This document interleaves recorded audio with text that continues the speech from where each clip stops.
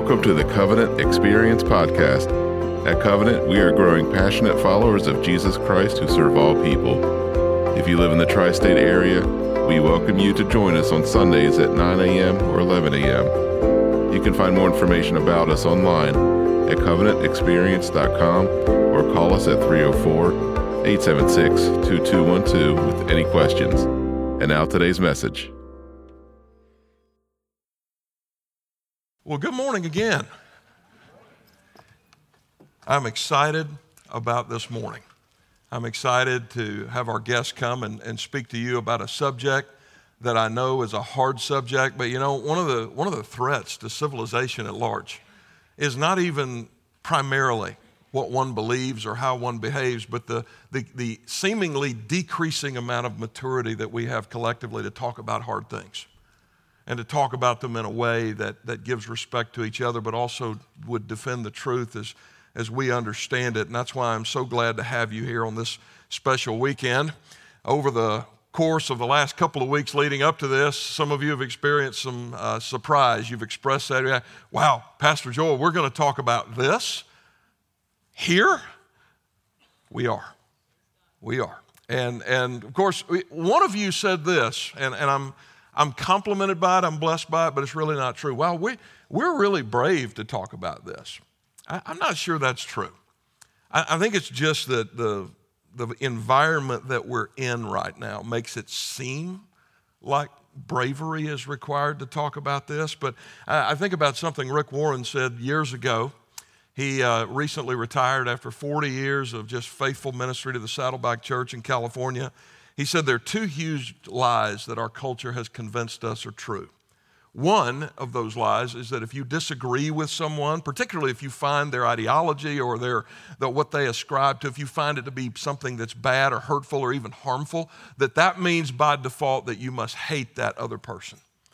The other lie, kind of like the other side of the coin, is that to truly love someone, you must or affirm or praise pretty much everything about them. And as patently absurd as those two notions ought to be to us, it's amazing to me how as a population, we've not only believed it, we've personalized it. And before we even get into the subject matter at hand, let's just talk about how we treat one another in the house of God, brothers and sisters.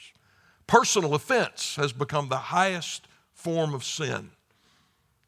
Yeah, some of you are giggling, some of you are like, oh, well, maybe he's right. It is. In that environment, you can't have a genuine relationship. Did you know that? They're impossible. And at no point has this phenomenon become more clear than when as a culture we seek to have a discussion about sexual ethics. It gets so hot, so quick, and it is so unfortunate because those of us who believe what we believe and those who do not, we are called to love our neighbor. So how do we do that? Well, this weekend has been about that. It started yesterday morning with our men's breakfast, and from then all the way through tonight. And you want to be here this afternoon if you're a parent. You want to be here tonight if you're one of our teens, because it's been about the undoing of those myths. It's because contrary to what you have read or heard, the Christian ethic around sex is still there, and three things about it are still undeniably true. Number one, it is so abundantly clear in Scripture as to be unavoidable. Number two, it is emphasized as inseparable from what it means to follow Jesus. And number three, it is for our good. We believe that here at Covenant with all of our hearts. And for those reasons, just because this is a hot topic, Christians, followers of Jesus, this church cannot maintain radio silence on an issue like this. Not in be faithful to Jesus, but hear me well. How we speak about this matters. Let me make it more personal. How we speak about those created in the image and likeness of God, our fellow brothers and sisters in humanity, even if they may not be brothers and sisters in Christ. How we speak about people Jesus died to save matters, because the commandment, second only to love of God, is to love your neighbor as yourself. So how do you do that in a world that, at least from our own understanding of the Scriptures, is just in a morass of sexual confusion? Well, Glenn Stanton has been talking about this very subject for more than a couple of decades. He's the director of family formation studies and Focus on the Family flew in Friday from Colorado Springs to be with us all the way through tomorrow.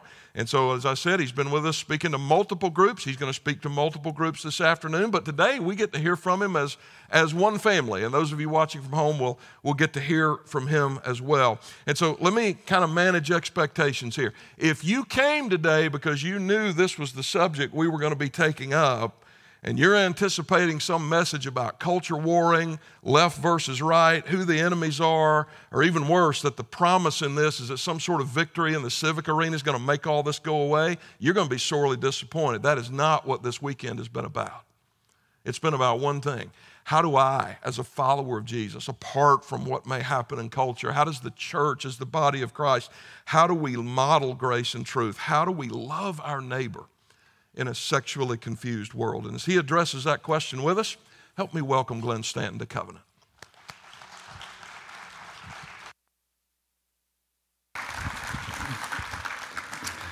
Good morning, Saints of Covenant Church. Pastor, thank you very much. I have to tell you, I have had a lot of good introductions. I have never had one that was such a good sermon in and of itself. So he won't pass up an opportunity to preach, will he? That's good. Thank you, Joel. I appreciate that. He's absolutely right. This is such a critical issue, and it is an issue that we are facing in the world today. One of the key things about Christianity and God is God works in the context of culture and time. He is working presently in a time. And I want to start our time this morning we're going to look at a number of verses of Scripture, very, very important verses of Scripture, but one of them is very significant. It's really going to set the tone for what we're looking at, and this is 1 Chronicles 12:32. And the whole chapter of 1 Chronicles 12 is talking about David, King David, and his mighty men that he relied on in order to do what God needed doing. And in this verse, it just lists all these groups of men. And we come down to verse 32. And the scripture tells us of Issachar, men who understood the times. Now, most of David's mighty men are they're dudes, these are the guys that crush things. These are the guys that can fire, weapons and things like that. They're body people. But the sons of Issachar are mind people. They're thinking people. They understand the times. They understand the age that they were living in, the culture that they were living in, the challenges that they were facing. What does the scripture say? In order that they may know what Israel should do. We have big, strong men in the church today, but we also need men and women of Issachar, people who understand the times, the day, this year, what's happening on the world stage of history, what the world is up to, and how God is engaging that, and how the church of Jesus Christ must engage the unique things that are happening in this age. It's interesting, in the book of Acts, Paul talks about David, and he says, David served God in his generation. Every one of us serve in our particular generation, and our generation today has particularly unique challenges. The church has never been here where we are today before, ever. We cannot go back and look at the early church fathers and the women and think, how did they lead in the situation that we're in today? Why? Because there has never been this challenge of the fundamental definition of what it means to be male and female. Now, Greek and Roman times, there were all kinds of crazy things going on in those times. Okay? There was homosexuality. There was all kinds of different things. There was great experimentation, but they did not challenge the definition of what it means to be a man or a woman. Can a man get pregnant? Of course. The correct answer today is of course he can get pregnant. You know, we've never been here before. And this is a challenge to the church. How do we engage this? Well, as Pastor said, 2 great commands: love God with all your heart, mind, and soul, and love your neighbor as yourself. We must do that, but we have got to love our neighbor as ourselves, understanding what we're navigating here and what we're seeing. We have to see. We're going to talk about the LGBT, I call it an ideology. It's really a religion. It's become a religion. It's a system of belief. And there is a canon and there's an orthodoxy. And if you don't get that orthodoxy exactly right, and many of you face this at work, if you don't get the language just right, boom, they will thunder down on you like the worst Southern Baptist hellfire preacher. You know, it is a religion and it's built on an ideology. And it is not built on science and objective reality. We need to know that. It is a belief system. And people have the right to believe anything they want to believe. But we have the right to judge that belief system. There's flat earthers today. You can go on Netflix. There's a documentary about how flat earthers actually, like, they exist today and they're for real. They have a right to believe that. We have a right to go, you know what, let me see your evidence. Okay? The LGBT ideology, the LGBT belief system challenges some important things in some very fundamental ways. First of all, it challenges sex and the family. Sex and the family. What is human sexuality? What is human sexuality? What is the definition of family? Family is built on the idea of, and this is not just a Christian ideal, it's not just a conservative ideal, it's not just a traditional idea.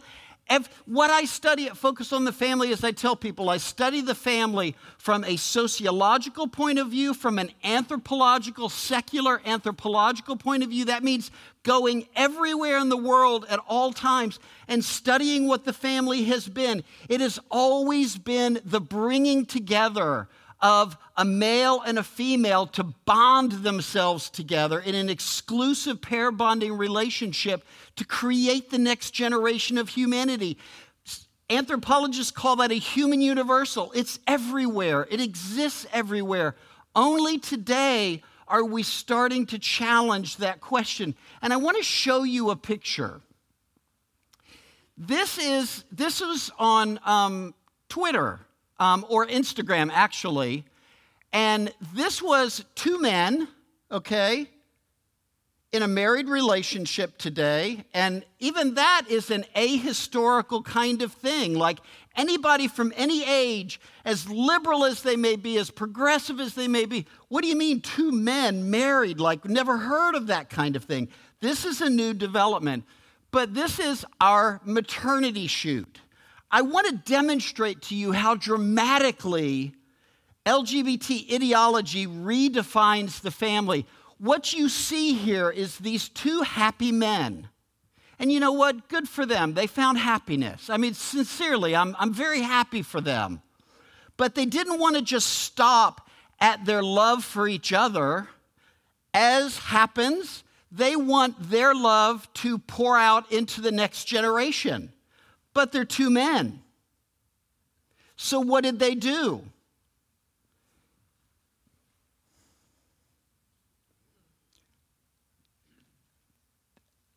I'm stunned to even just say this, because we need to get this. They hired a woman. They hired a woman. She did it of her own free will, but this picture presents that. Ma'am, please go stand in the back. The men will stand in the foreground. We are the ones that are being celebrated. We're going to hire your womb. Please serve us for a while, give birth to our child, and when you have given birth, you're done. Check written, here you go. Focus on the Family has been protested endlessly by Handmaid's Tale protesters. Do you know who these people are? The red bonnets, things like that. The tale of, oh my goodness, the religious conservatives are subjecting women to, places of nothingness, hirelings, to give birth. They're talking about you, ladies, Christian women. Look at this. That woman right there. Talk about Handmaid's Tale. The LGBT ideology is reducing women to childbearing surrogates. When they have performed their task, we don't need you anymore. Well, do you want me to help you mother the child? Nope, we've got it. That is radical. It redefines male and female. It redefines what it means to be male and female. The Supreme Court just came back to its new session this week, and we welcomed our first black female Supreme Court justice. Apart from ideology, that's something wonderful to celebrate. A black woman on the Supreme Court.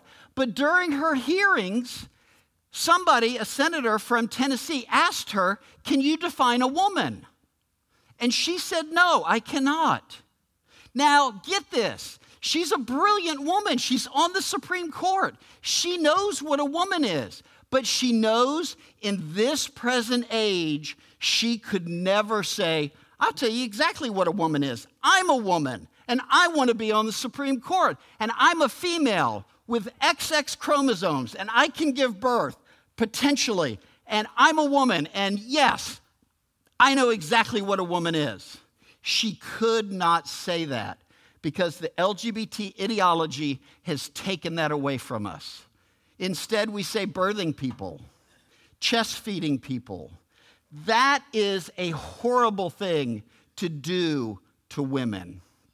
Next, the LGBT ideology challenges humanity itself. What does it mean to be human? Because to be human, there is no non-binary person.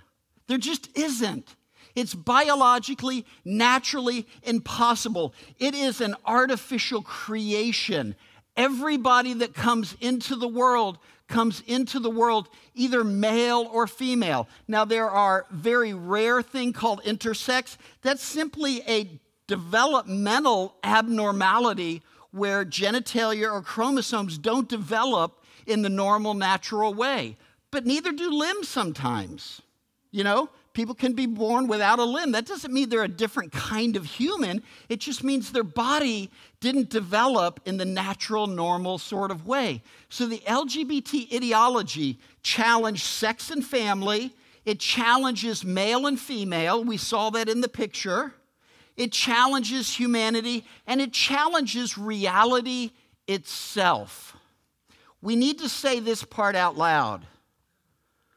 We are being asked to play along with a new understanding of reality. And guess what?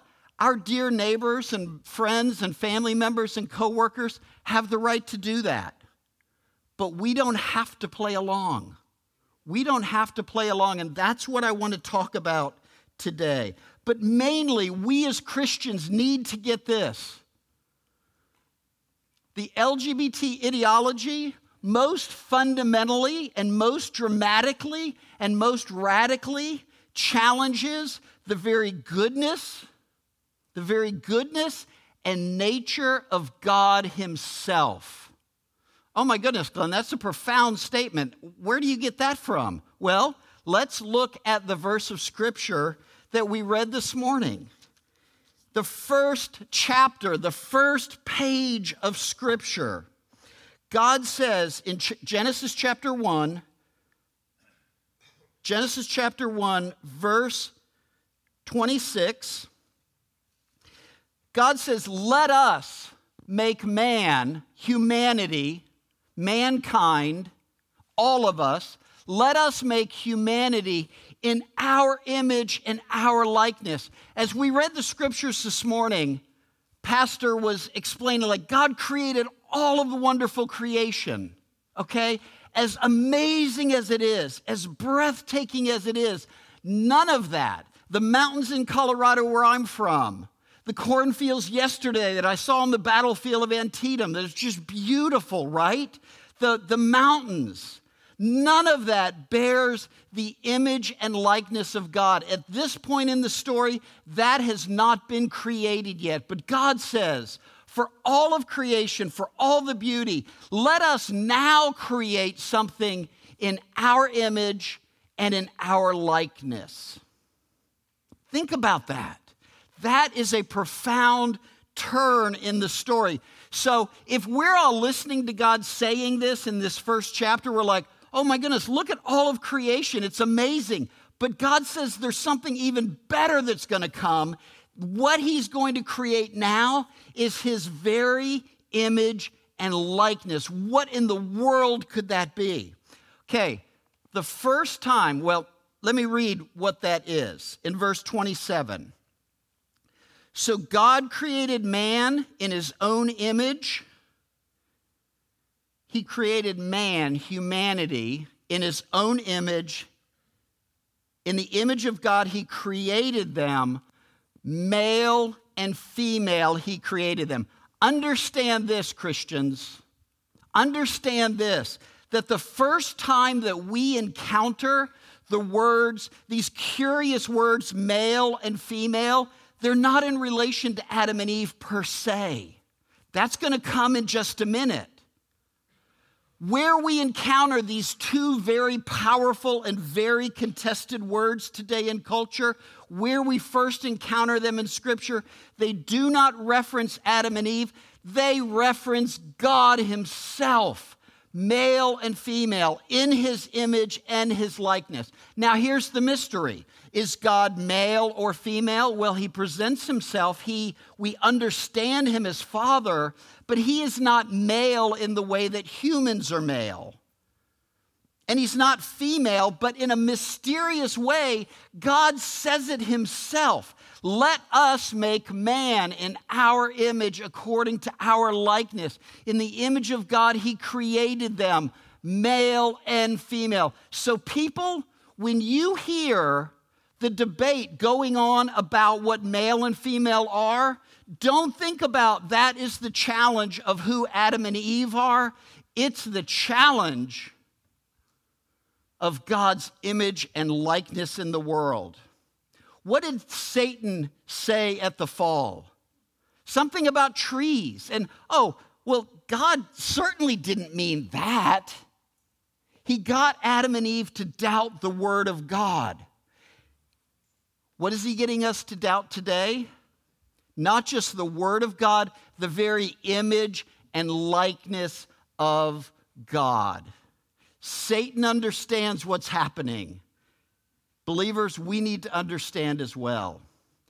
This is a profound battle. And unfortunately, many Christians say, well, the whole gender issue, that's just a secondary issue. The gospel is the main issue. Oh my gosh, do you not read the scriptures, right? Male and female are the image of God. Challenging male and female is challenging the image of God himself. So, how do we confront this challenge today? How do we stand up to this? How do we engage it? By being sons of Issachar, by knowing what's really happening under the surface here. And what's happening under the surface is not just the traditional idea of male and female, but challenging the very image of God, the image and likeness of God himself. How do we confront this challenge?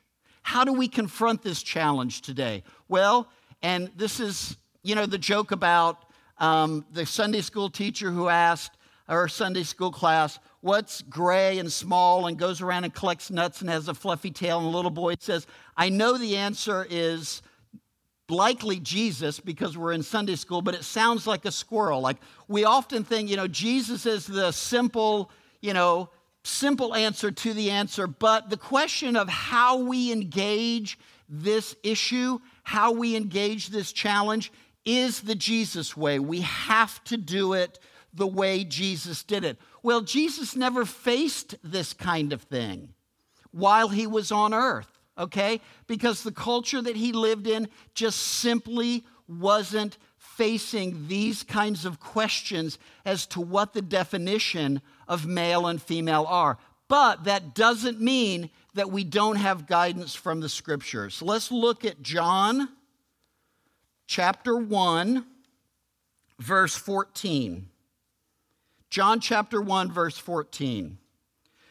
We read at the very beginning, in the beginning was the Word, and the Word was with God, and the Word was God. He was in the beginning with God. Who is the Word? Well, later down in verse 14, we learn who the Word is that was from the beginning. And the Word became flesh and dwelt among us. And we have seen his glory as of the only Son of the Father. So this is speaking of Jesus, who is incarnated.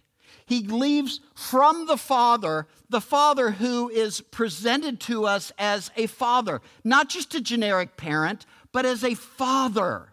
And Jesus is the Son, and he comes into the world in the flesh. And Christians, he doesn't come to us through the manger, okay? He ends up in the manger, but get this. We know the story, right? Jesus came into our realm. The incarnation happened, if you will, and you should, through the birth canal of a woman. From the Father, comes as a male child through Mary, a woman, through her birth canal. Folks, Christianity is a gendered faith. It takes sex very real, okay? That is a dramatic story. And then the scripture tells us, he came to us from the Father full of truth and grace. This is where I want to park for just a little bit. Full of truth and grace. Now let's look at the word full. Full is an absolute term. You can't have kind of full, almost full, because almost full is not full, right? Full is full. Full is 100%. 100%. 100% full of grace and 100% full of truth. Now let me speak a tough word to you. Some of us like to have a Jesus that is 120% grace and 20% truth. But while the rest of you Christians are thinking, yeah, Glenn, go after those people, there are some who like 120% truth and 20% grace, okay? Neither of those are Jesus, right? Full of grace and truth. And parents face this all the time. Moms and dads face this all the time. You have your child and like they act up and you want to come down on them. But either mom or dad says, you know what, give them a break. Like they're tired, they haven't had their nap.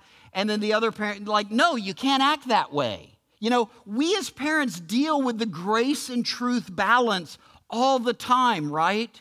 Well, Jesus did as well. And we have to in this culture.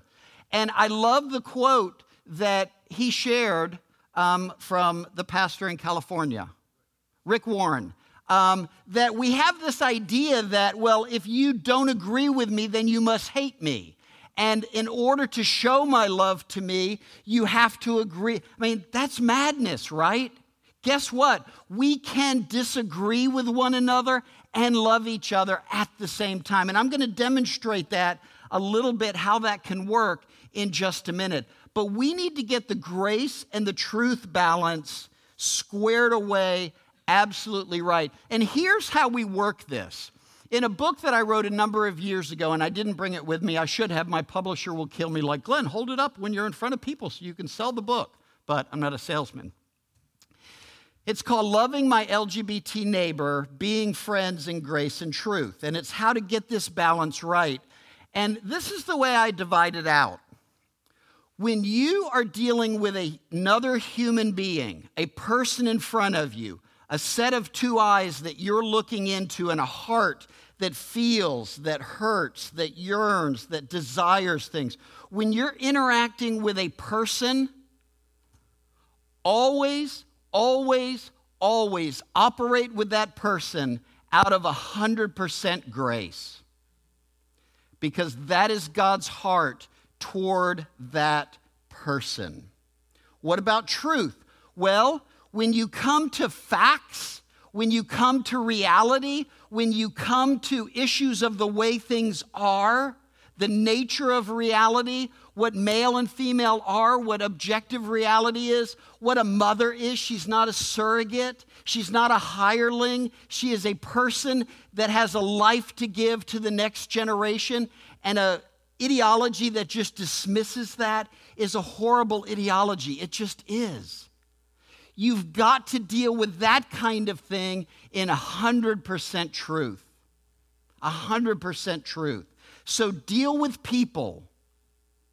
Another human beating heart that has desires, that has intentions, that has wishes. Deal with them in grace. But the issues at hand, we have always got to deal with truth. That is exactly what Jesus did. And guess what? Read through the scriptures. There are plenty of times where people walk away from Jesus feeling downcast because he says, you know what? This is how it is. I'm sorry. We have to be willing to allow that to be the case. Okay, so the sons of Issachar, as we're thinking about getting this balance between truth and grace right, we as sons of Issachar have to understand some really basic things about the LGBT ideology. And I want to start with this. And this is important for us to understand, that there is no such thing. There is no such thing as an LGBT person or an LGBT community. And it's interesting, I say that all the time, and people always ask, Glenn, how in the world can you say that? There are LGBT, we hear from them all the time. They're always on shows, they're always on movies, they're always in the news, things like that. How can you say that there is not LGBT people or an LGBT community? Let me explain to you what I mean. And I want to do this from people in the so-called LGBT community themselves. Slide, please. This is a friend of mine, John Corvino. He is a philosophy professor at Wayne State University. He and I have debated the issue of same-sex marriage on college campuses across the country for years. And he's a dear friend. He lives in Michigan with his partner, actually his husband. His husband, and I have a hard time even saying that, because a husband is somebody who's married to a woman.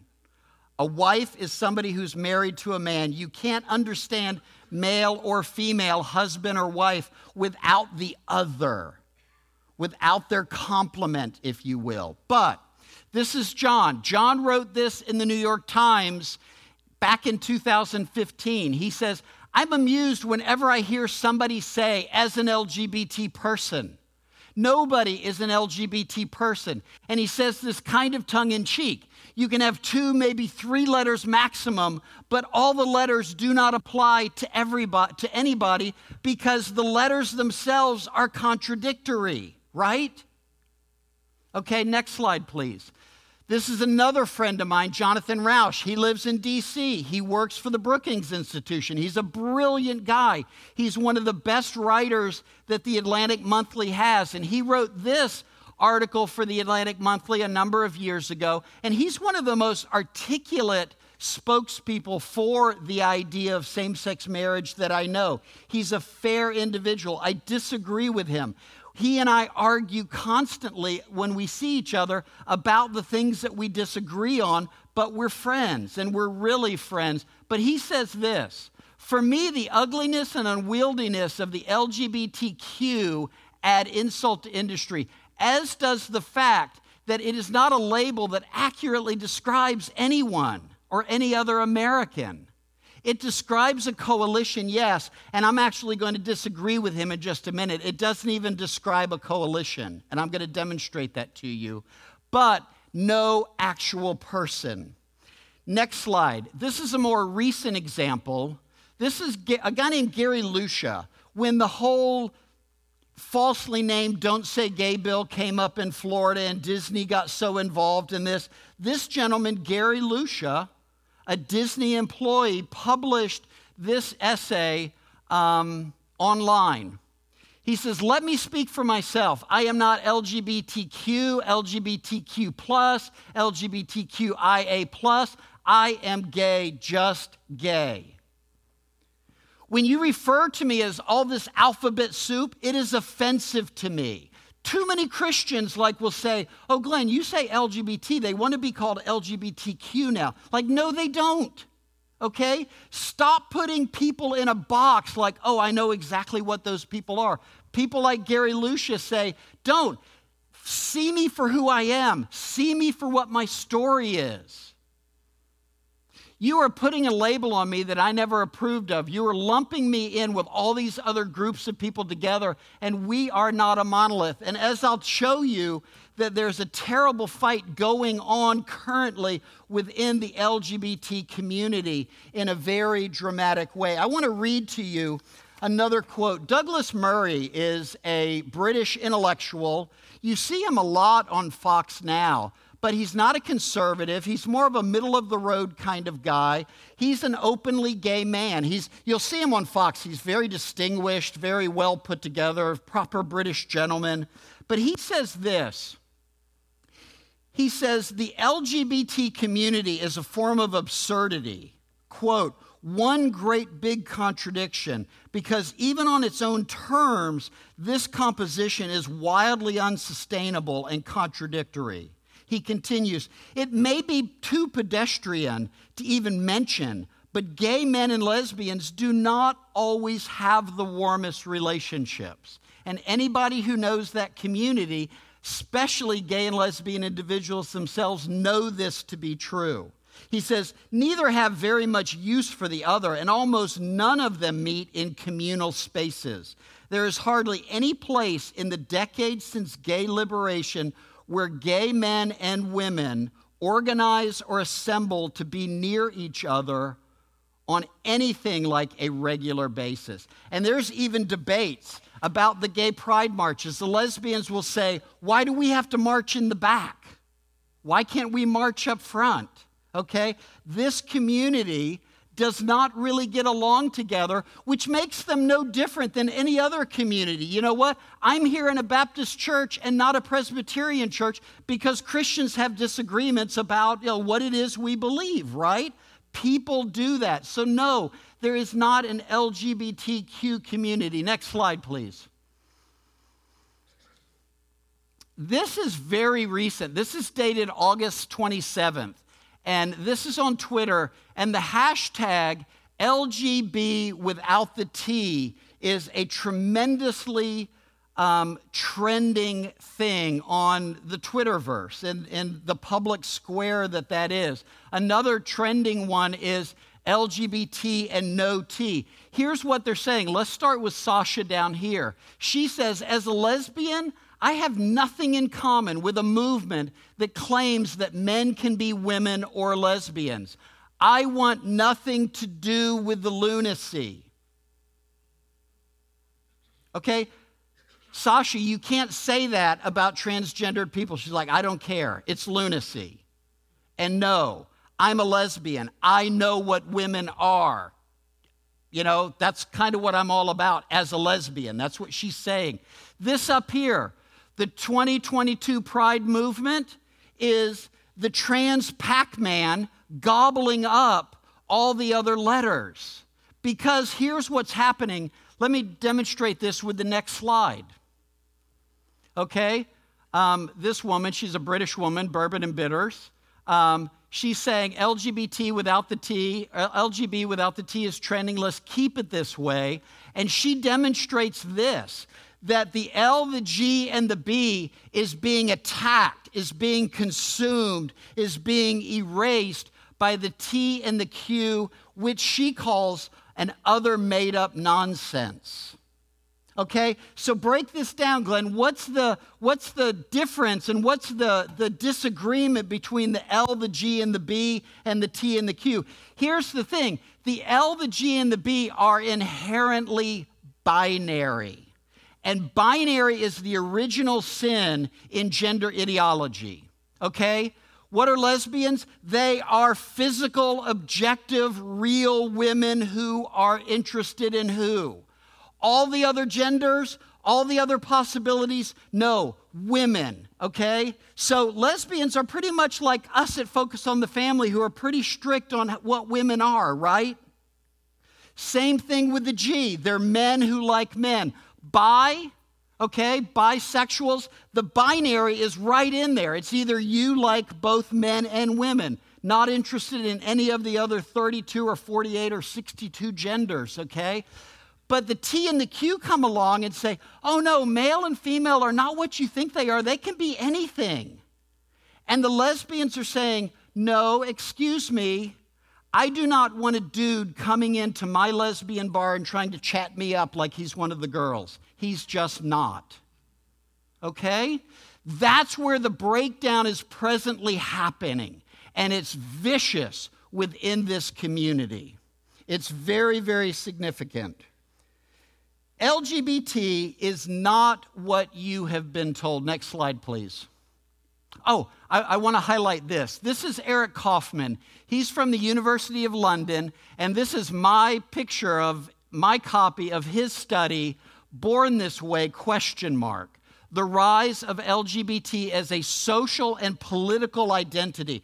Eric Kaufman is a social scientist. He's a British guy. He's not a conservative. And he has found some very interesting things, that the LGBT community is not even anymore about sexuality or real objective gender identification. The question mark on his title, Born This Way, that is what we have been sold. Oh, this is the way that people are they're born this way. He says that's not the case anymore. Next slide. This is data from his research. He says, more recently, when we look at homosexual behavior, sexual behavior, we find that it has grown less rapidly than LGBT identification. By 2021, LGBT identification was running twice the rate as what we would think of as LGBT behavior itself. What is he saying? He's saying that increasingly there are, if you will, cisgender, I hate that term because it's not a real term, but cisgender, male, female people who are heterosexual, guys who like girls and girls who like guys, who are identifying as LGBT simply because it's the cool thing to do. And teachers know this. Like, they'll tell you, I've got 10 kids in my class who identify as LGBT. What's their story? They're straight as a nail, but they just identify. So we have to understand that what we think we're hearing when somebody says, I'm an LGBT person, we have to get behind that and ask them their story. Okay? Pay no attention to the buzzwords that they throw out. Say, okay, I hear what you're saying, but help me understand what your heart is. Tell me how you see yourself. I did this a while ago, and I shared this yesterday. It was a woman named Stephanie, and she said that she was a trans lesbian.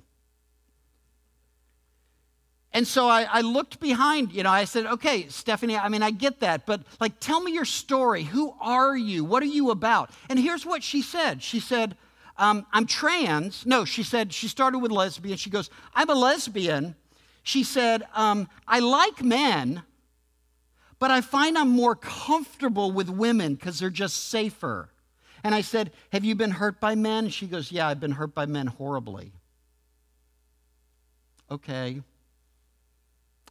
What about the trans thing? She says, well, I identify as a woman, but I'm not a typical woman. I'm not a girly girl. I like to explore. I like to take chances. I like to risk. I like to go out there and see what is out there in the world. I'm like a man that way. So I'm trans. And I said, you sound like Amelia Earhart. And she goes, exactly. I'm like, you're not a lesbian and you're not trans. You're a woman that has been hurt by men. And you're looking for safety. And you're looking for comfort. And you are not trans. You're a woman who loves to do awesome things. Honor that. See, that's the example of move beyond the buzzwords, move beyond the bumper stickers, talk to the person, find out what their heart is, and then connect with them on that level. And you will find time and time and time and time again that these buzz phrases that they offer you are very empty and shallow. That's exactly what Eric Kaufman is finding and has found with his very careful research. Next slide, please. This is another thing. Look at the date up here. The Atlantic had a major cover story, Why American Teens Are So Sad.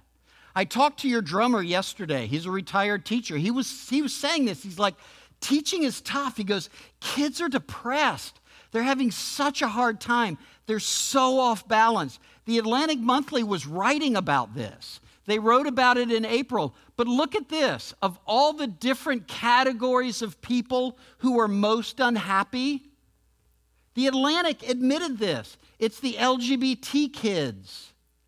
And so the answer is, well, of course they're unhappy because they're not accepted by society. They're not celebrated. They're not lifted up. They're not embraced. But look at these years, starting in 2015, about the very time that we started falling all over ourselves to celebrate everything that is an alternative lifestyle, that unhappiness level is shooting up. It's not getting better because what is happening is we're taking reality, we're taking what God made us to be, turning it on its head and just saying, just keep singing a happy song and everything will be great. But it's not great. It's not great. We do not love people by going along with their illusions. Next slide, please. LGBT is certainly not what you have been told. It's not a community. There is no such thing as an LGBT person. It is certainly not true that they're just born that way. It's morphing into some crazy stuff. Next slide. If LGBT is anything, it is this. It is a wholly subjective self-declaration that I, the autonomous individual, am set on challenging universal sexual and gender norms in dramatic ways. We have to understand that that's what this is. It is largely a rebellion. It is largely a rebellion against, and the people who are involved in it do not understand it, but it is a rebellion against the very image and likeness of God Himself. Everywhere I go in the world, I go to small little communities in Asia, and the parents there will ask me, where did this trans thing come from? Parents here in this community ask me the same thing. I know the people on the other side.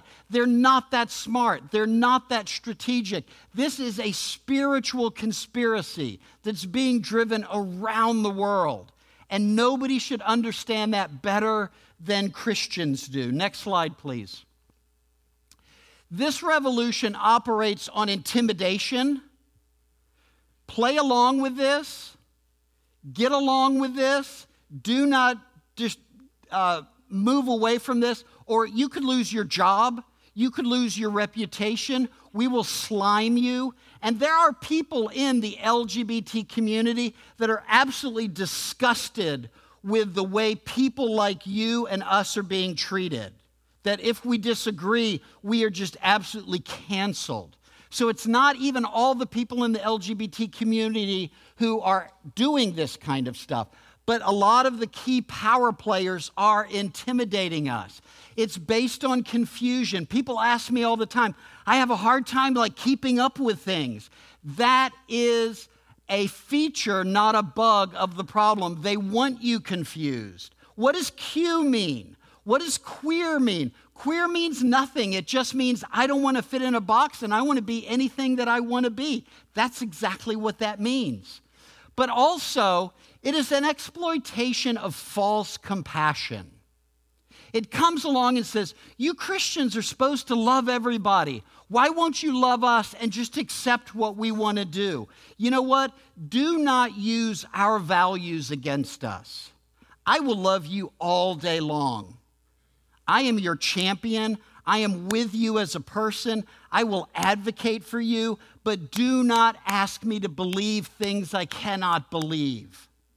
Okay? We cannot fall for this. I want to end with this. The age that we're in is a very unique age, but there is an age not too long ago that was facing the same sorts of things. Alexander Solzhenitsyn was a famous Russian novelist, and he was exiled from his homeland, Russia, in 1974. And before he left, what was happening in communist Russia was the communists were saying up is down, good is bad, black is white. They were changing the definition of words. Basic words that everybody knew the definition of, they were changing the definitions of those things. And they were punishing people who did not go along with the new language.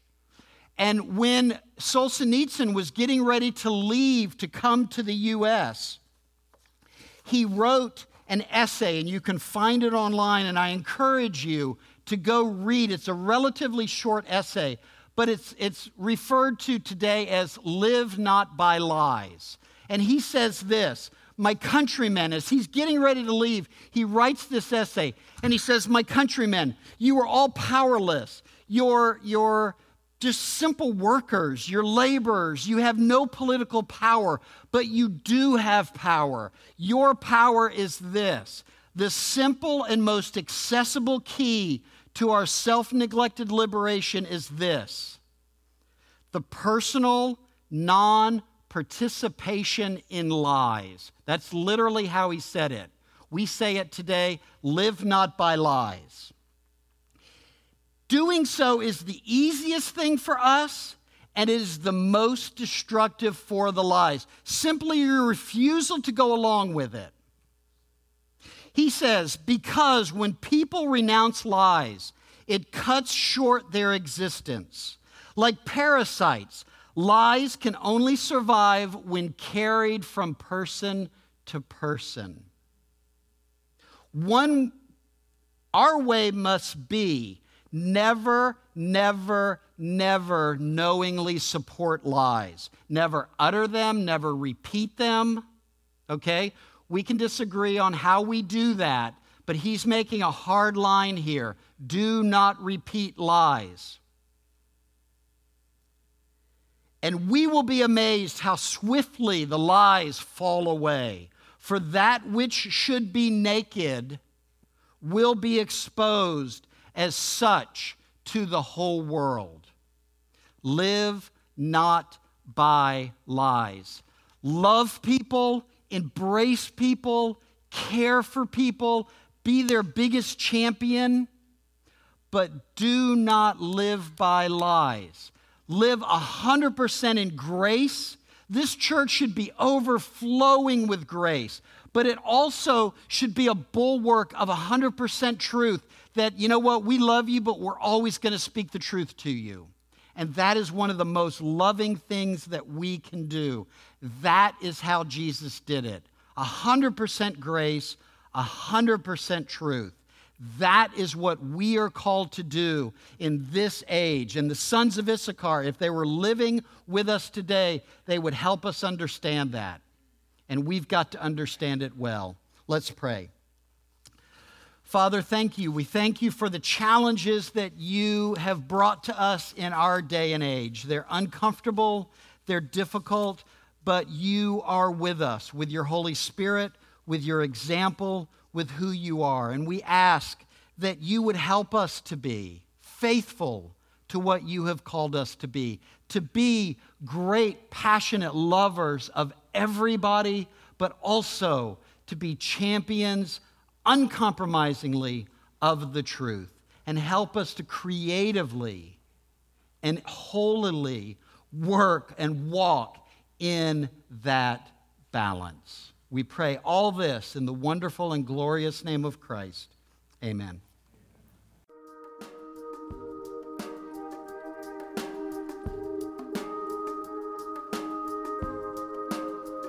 Hi, everybody. Pastor Joel here, and I am so glad you stopped by.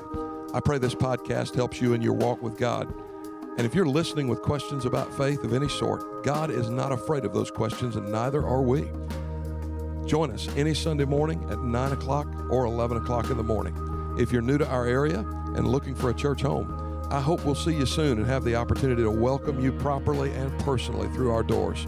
And if you live in the tri-state area, but you're already a part of one of the other phenomenal church families here, I pray this podcast has been a great addition to the primary teaching you already receive from your local pastor, and that you've been better equipped to serve your own church family. So let's all go make Jesus famous this week.